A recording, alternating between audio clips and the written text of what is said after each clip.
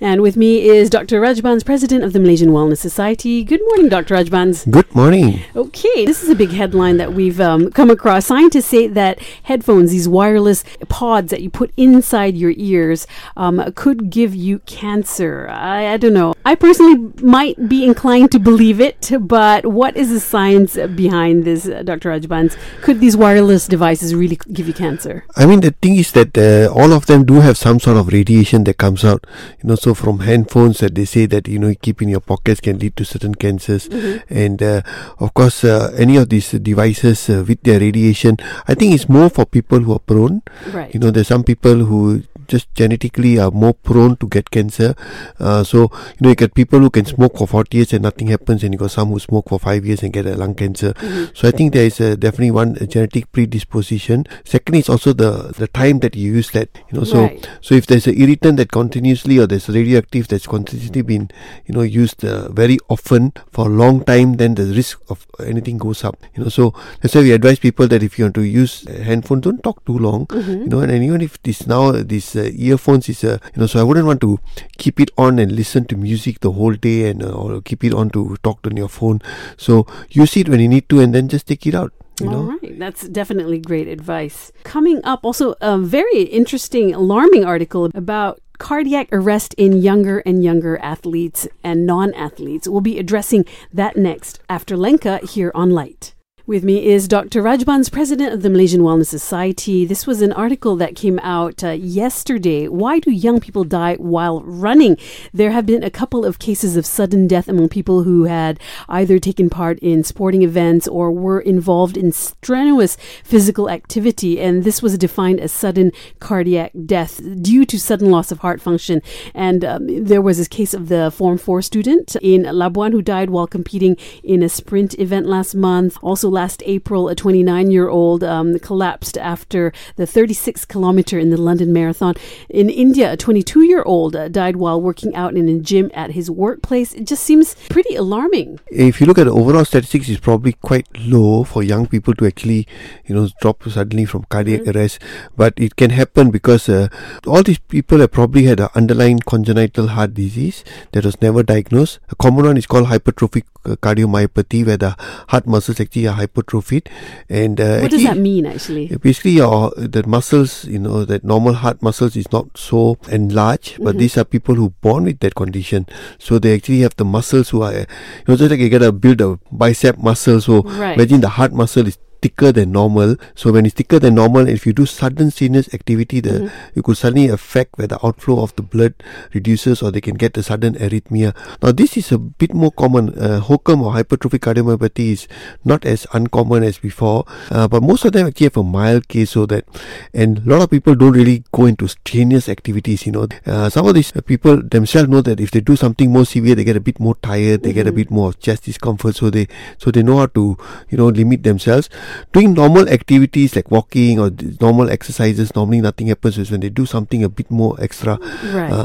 So even if you're a young person, if you get symptoms that not so common, like for example, if you are doing exercise and you feel a bit of chest discomfort, a bit of sweating, a bit of palpitations, or you feel extremely tired or giddy, go and get it checked up. Don't think it's just that, I'm not fit. So, if it happens quite often, get it checked up. Make sure it's not something congenital like a HOCM. And if you are someone who is older and just want to start exercise, always good to get it yourself assessed first. Right, with a proper doctor. Proper doctor, yeah. And maybe if you start slow and slowly build up, some of the other things you've seen is marathon runners who are not really fit, and at the end of the marathon, because of what they collect too much of lactic acidosis, they can again have difference in their, have problems with electrolyte balance, and they also can suddenly drop dead. So these are some of the precautions when you're exercising. All right. Well, coming up, women, it is said, are at higher risk of kidney disease. This is something we definitely want to take a look at with Dr. Rajbans. That's up next here on Light.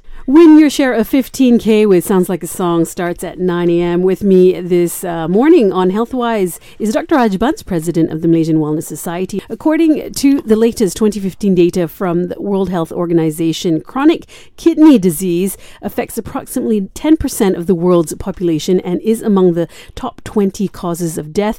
What's more frightening is that the number of patients whose kidneys have failed and are on dialysis has risen in leaps and bounds in Malaysia over the past decade. decade.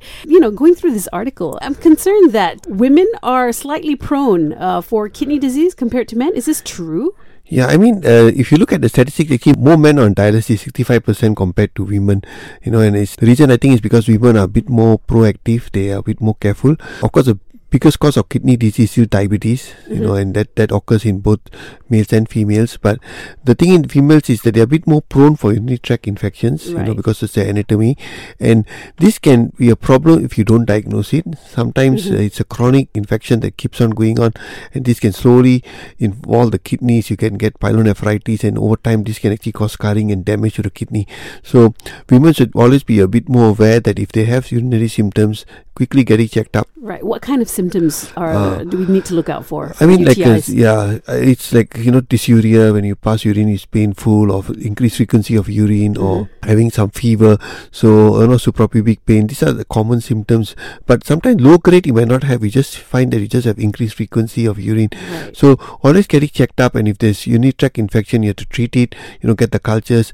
And simple things like, using things to alkaline the urine, or sometimes even in overseas, especially older people, you give them cranberry juice, which helps to protect bladder from getting infections. So simple things like that. Make sure you hydrate yourselves, cleanliness after going to toilet, all these things are important.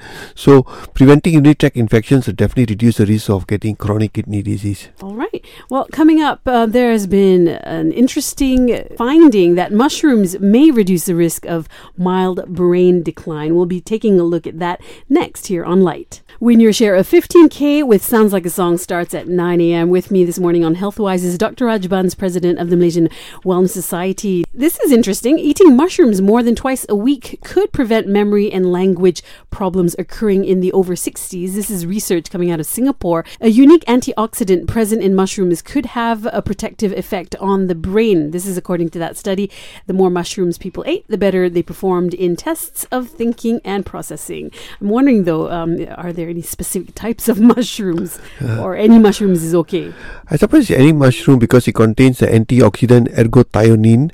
It also contains vitamin D, selenium, and other antioxidants. So again, it's just one of those natural fruits, and of course you hear, every time there'll be a new blockbuster, exactly. Sort of food or natural food out there. Superfoods, they use the word, and so I definitely no harm. But I think it's not just mushrooms alone; it's an overall diet that you take. We know that vegetables, fruits, fish, all these are, what the Okinawans, the Mediterranean. So these are overall healthy food. So definitely adding mushroom into part of your, meals is definitely no harm. Okay. It's quite good. And, but make sure it's also full of, other sort of healthy superfoods, and cut down, of course, the processed foods and your carbs. That's the most important thing. Right. Get some exercise. With regards to mushrooms though, can this help with those suffering or prone for dementia? Yeah, I don't think so, unless they can take out, and purify that whatever the antioxidant that is theremin, and see whether you can actually use it as a treatment, but I think when you already got dementia, just taking mushroom not going to really help, but again, there'll be no harm. Like a lot of people talk about extra virgin coconut oil. I tell them no harm. Right. You can try all this, but once you get the disease, it's a bit more difficult. So prevention is still the best. All right. Well, coming up, it is Multiple Sclerosis Awareness Month. This is a disease that not many Malaysians are aware of. We'll be discussing that next here on Light. It's Healthwise with Dr. Raj Buns, president of the Malaysian Wellness Society. It's also Multiple Sclerosis Awareness Month, though I don't think that we have that great of an awareness for MS here in Malaysia. Why is that? I mean, one is it's very rare here. It's an immune system disorder that causes inflammation of the myelin sheaths of the neurons, and that causes damage to your neurons. So it's a remitting, relapsing sort of disease. Very common, or more common in the Caucasian, the Western population. In fact, I hadn't seen one for a long time until last month when I managed to diagnose a case of MS, which was also not a Malaysian. He was a foreigner from Canada. Oh, I see. So there is a multiple sclerosis clinic in the General Hospital, KL, where they got all the MS that they diagnosed here among Malaysians, and they actually followed up and treated there. But again, the number is small, so it's not something that you hear a lot about or know a lot about. It's important to actually, if you suspect, to send to the the right doctors, diagnosis should be done, and there are medications that can stop the progression of the disease. All right. Can you tell us what to look out for with MS? Early kind of detections and early signs. The symptoms are actually very vague because it's you can come out with things like sudden loss of vision, tingling sensation, numbness, paralysis, headaches. Seeing some people a bit of confusion. So they're very vague symptoms that can occur anywhere. But if they come and get better, and the doctors find that there's they do a scan, there's nothing else, the patient has recovered. So they could be actually the initial stage. There are 4 phases of MS. Then they have to start looking at more tests. That doing more things like a MRI scan of the brain or even a lumbar puncture to try to diagnose that disease.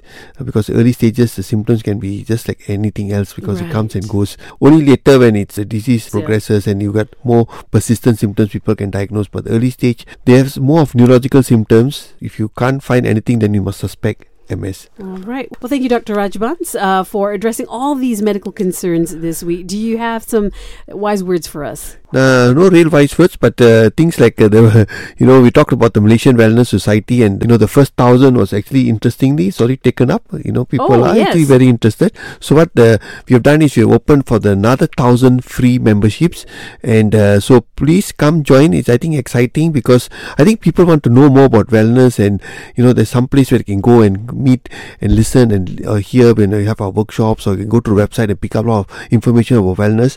So please go in, join. It's still free for the next 1,000 at www.malaysianwellness.org. malaysianwellness.org. Thank you. Thank you, Dr. Rajbans.